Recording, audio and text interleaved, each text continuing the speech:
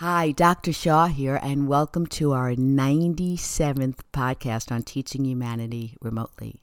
This is somewhat a continuation of last week's podcast. What I want to discuss very briefly is defending ourselves. I'm really working at trying to teach and practice what I teach, walk my walk, and talk my talk. So the other day, a person said something to me like, "This situation's your fault." And I remembered that I said, I never want to defend myself, because if I defend myself, I am not embracing the invitation of the learning lesson that is happening right now. So when the person said it was my fault, and I felt it absolutely was not my fault, I listened and I wanted to defend. I was like, right, my mouth was open. I was going to say, but, and then I stopped. And I remembered my aim, which is not to defend myself because I'm denying the possibility of the learning lesson. I stopped. I didn't speak. I thought about what was being said. And then I said, I am working really hard at not defending my position, because then I'm going to possibly deny myself the learning lesson. And it brought up the question, is there ever a time to defend? And if I am defending myself when someone is pointing out something and they're perceiving what I'm doing is wrong, who's defending? Is that like from an ego point of view? You know, you say I did this and I say I do that. Is there ever a need to defend myself?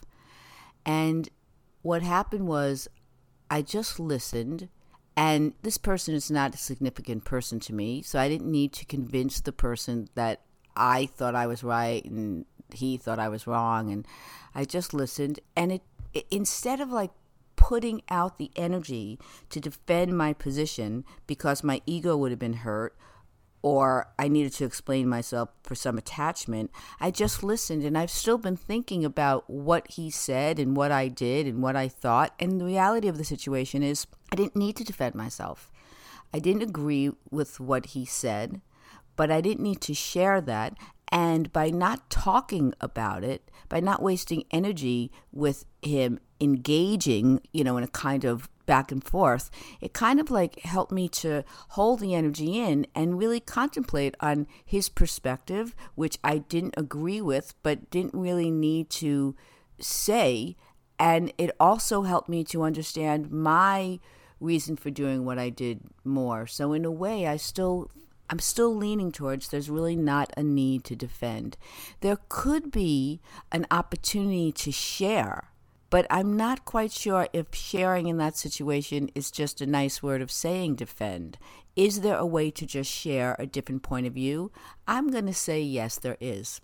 So if it was a person who I was really involved with and we really saw something differently, it might be interesting from a very peaceful place to say, let's try this on. Let me try to explain why I did what I did.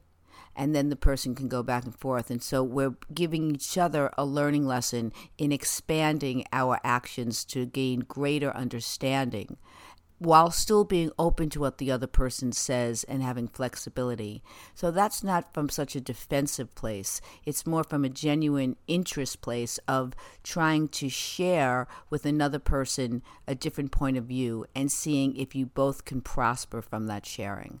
So that's what I want to talk about, and I want you to try to do that with your children when you're not seeing eye to eye, but not fighting, but really sharing openly and saying to your child, look, I don't want us to defend our different positions, because then we're not going to be listening and we're just going to be attached, and it's going to be unfriendly. And even if it's not unfriendly, it's being attached to right and wrong. And I don't want this to be about right and wrong. I want this to be, let's try to really share openly about how we're seeing the same situation in a very different way, and how can we share in a way where we can possibly see it from another person's perspective without necessarily changing the behavior or your belief, but just seeing it from another side. And that is a very, very good skill to teach your children, to see things from different people's perspective, so your child learns how to incorporate their point of view as well as others. And I do think that that would lead for a more compromising ability for your child to be in the world, where they could compromise compromise more, not be in a compromising position, but that they have ability to be flexible and compromising because they are really listening to another person and seeing it from a different perspective. And I don't think that invites a kind of defensiveness where it's my way or no way, but rather really talk to me about why you think it's that way, and I'll talk to you about why I think it's the way I think, and can we compromise in the middle and see each other's point of view. So until next time, please feel free to write to me by going to my website, learnwithmeremotely.com. I am working on a website that bundles merchandise in a more effective and cost-effective way. So please visit my website at learnwithmeremotely.com. Until next time, be healthy and enjoy all of the ways in which we're learning how to effectively communicate with our children. We're learning and teaching. That's what good parenting is. We're all in this together. Thank you.